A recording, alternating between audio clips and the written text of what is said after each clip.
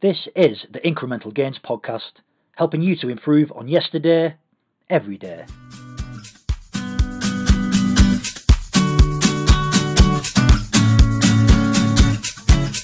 This episode is brought to you by Maximum Edge CIC.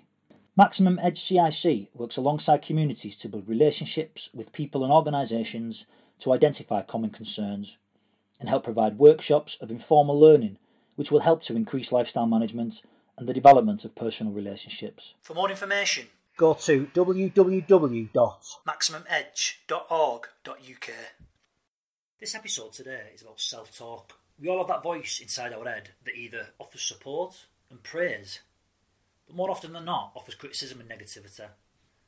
There are various names out there for this little voice. The most common one is ego. Steve Peters would call it the inner chimp. Stephen Pressfield calls it resistance.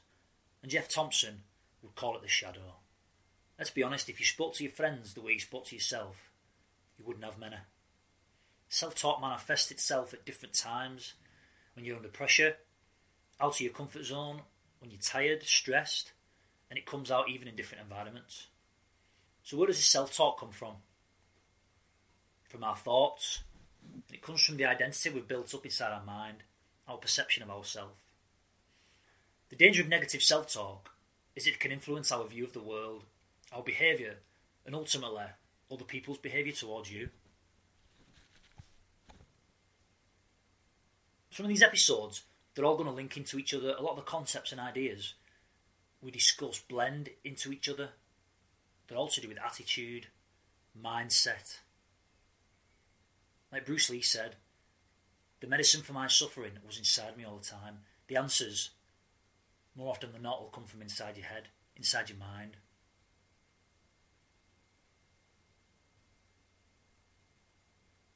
Everything stems from the mind. We're not taught about this at an early age. I've got no doubt that if we'd been told about how to deal with self-talk and our emotions, we wouldn't be experiencing the epidemic that we are having in poor mental health now. Every experience you have in your life is represented through your senses.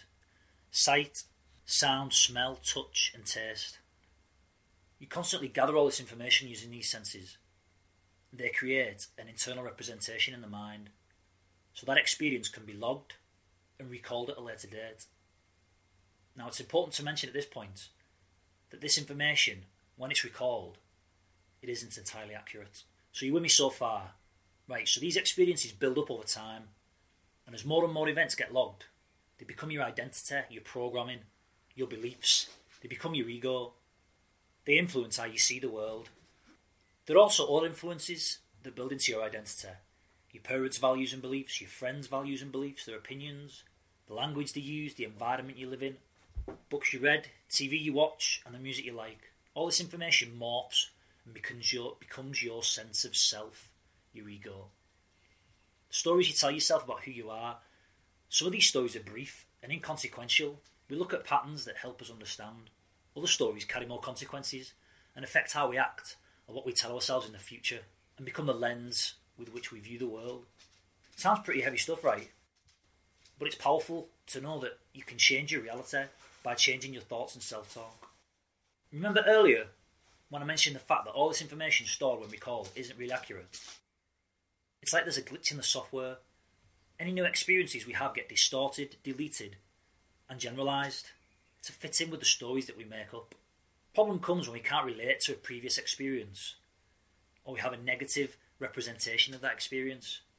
For example, we may be out of our comfort zone, and we try to recall a past experience, and if it didn't go down well, then that's going to affect our thoughts and our self-talk regarding the present situation we find ourselves in. As we discussed in the anxiety episode, your thoughts affect feelings, which affect physiology, which affects emotions, and ultimately behaviour. So what are you telling yourselves? Remember the thought patterns we mentioned in the last episode? Generalisation, catastrophisation, always thinking of the negative, mind reading. We're all guilty of negative self-talk. I know personally my self-talk becomes negative when I begin to get tired. Now, I can become aware of this and I can manage it and put plans in place. Self-talk comes into place when emotions are evoked that challenge your ego. There I go again talking about ego. As you will notice, it's important in these first 3 or 4 podcasts, the ego plays in part. I remember reading a passage in a book by Kamal Ravikant called Live Your Truth. A fascinating book. And there's a passage that reads, whatever ego you have developed, look hard at it. You will find aspects that no longer serve you. Strip away the layers, be vulnerable, and be open. This really struck a chord with me in my internal self-talk. Maybe I'll talk a little bit about how it affected me in a later episode. I learned that we're not an object or a finished product. We're a process. I'm a different person to the one I was a week ago, almost definitely a year ago. Even on a molecular level, I'm not the same as I was yesterday. So what I'm trying to say is don't be afraid to challenge the beliefs and the stories that you've made up in your mind. It's a valuable question to have once you realise that your ego is just a bunch of stories. Which part doesn't serve you anymore? A few ways we can begin to change our self-talk is firstly to become aware of the voice. As soon as that negative talk gets in your head, a good analogy is to picture a jug of water and someone drops a small dot of ink into it. Now that small dot of ink spreads until the whole jug is black. Well, that's what happens when you allow negative thoughts to manifest in the mind. This is the accumulative effect of negative thoughts.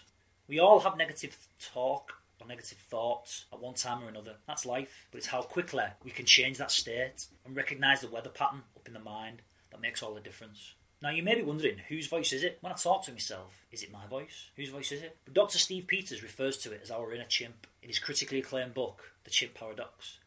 And he goes into great detail articulating his theories on ego and the logical and emotional thinking. I highly recommend you read this book if you haven't. It's fantastic. It really goes a long way to understanding the emotional self and the logical self. Start to change your influences. What do you listen to? Who do you listen to? What do you read? Might even sound a bit harsh, but who do you hang around with? What company do you keep? You will take on board other people's negative energy as well. Start to be precious with who you spend your time with and how you spend your time. An interesting exercise to do is to write down a list of all the things you do in a day, from the very mundane stuff, i.e. making a cup of coffee, enjoying a light snack, sitting in the garden, all the way up to obviously the tasks that you may find more important, certain meetings. Then right next to them, if they nourished you as a person, if they made you feel good, or if they depleted you of energy, made you feel bad or indifferent. You can even go as far down as diet. If you had something to eat, how did you feel afterwards? Did it make you feel bloated? Did it make you feel lethargic? Sleeper? You may have had something else to eat and you were full of energy after it. You can start to question these things and change them. Once you've done this, look at the results and how many things deplete and nourish you. You may be surprised by the results. All these activities will have a profound effect on your self-talk. Start to practice gratitude. How often do you show appreciation for the things you have in your life? Your wife, husband, your kids, appreciation for your garden, grateful for your dog, grateful for hot water. Yeah, it might sound a bit silly, but the things we take for granted, instead of acting from a place of entitlement, start to look at things from a place of gratitude. Okay, so you could be saying now, well, that's easy for you to say. I'm in a crappy job. I hate it. Well, it's going to take a shift of mindset, a change of perspective. Be grateful for what that job provides you with. Paid work. You may be working towards opportunities to gain full-time permanent employment. Maybe you're just gaining value experience for a certain amount of time so you can move on. What does that job allow you to have? It may provide a roof over your head, otherwise you'd be out on the streets. It's enabling you to pay your rent, pay your mortgage, feed your kids, put food on the table. You might be able to go on holiday once a year. It's going to allow you to buy clothes. It might be allowing you to pay for an education, for an online degree. There's always another angle, there's always another way of looking at things. In a previous job that I had, I used to hate absolutely every second of it. The work, the people, and the environment. It was only when I learned to change my perspective and look at it from a place of gratitude. In other words, I changed my thoughts and my view of the world, which affected how I behaved and the attitude that I took into work. For one, I became thankful that I was offered the job in the first place. Me, out of how many people applied for it, got offered the job. Without that job, I wouldn't have been able to meet my mortgage repayments. I wouldn't have been able to relocate back up to the northwest. I had X amount of days of holiday a year, so it would pay for my holiday. And at the end of the day, the job role was giving me valuable experience in that industry. The role involved a lot of driving, so I used the opportunity to listen to audiobooks and podcasts to educate myself and learn while I was driving. Now, I'm not talking about just accepting and settling for second best. Start to be more grateful for what you have. Now, this podcast isn't the place for me to start spouting off my personal beliefs, but I truly believe that you are the energy you put out into the world. You put something positive out there, you'll get something back. Reciprocity. Like I said earlier, we fall into negative self-talk. We all fall into negative self-talk. But it's how quickly we can change state. Even simple things in physiology can make the difference.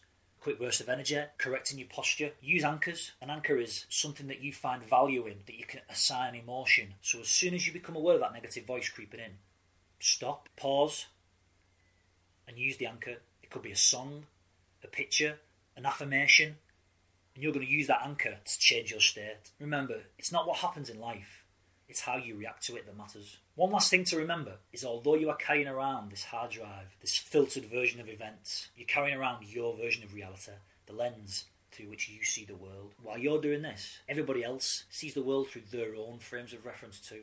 It's an important thing to be aware of. Without being aware of this, it can bring along a host of problems when dealing with people in general. Thanks for listening, and we'll see you next time on the Incremental Gains podcast.